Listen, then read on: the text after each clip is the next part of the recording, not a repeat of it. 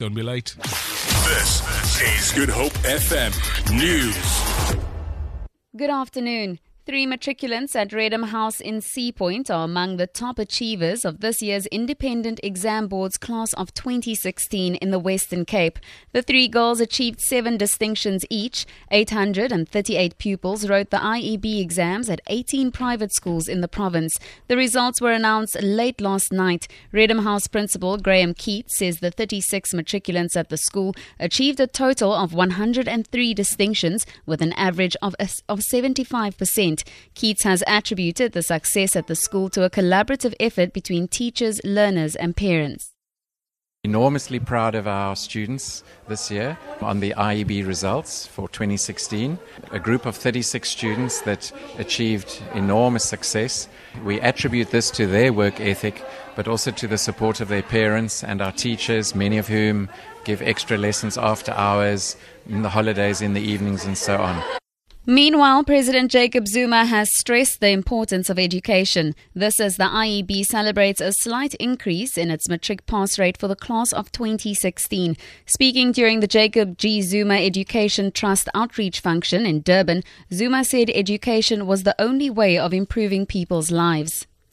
Airlines have expressed relief that a potential fuel crisis at George International Airport in the Southern Cape has been averted. This comes after a notification from Airports Company South Africa on Wednesday that a shortage of aviation turbine fuel, also known as jet fuel, was expected from yesterday noon to January the 12th.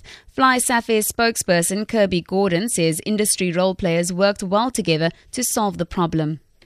The fuel suppliers, together with AXA and various airlines that fly into George, have managed to come up with various solutions that will ensure that we get enough fuel in George to be able to complete all of the scheduled flights there. So that involves tankering some fuel both in aircraft from their departure points to George, as well as actually bringing in fuel from other outstations in the surrounding areas. So as it stands, things are looking great, and we shouldn't see any problems with regards to fuel shortages in George.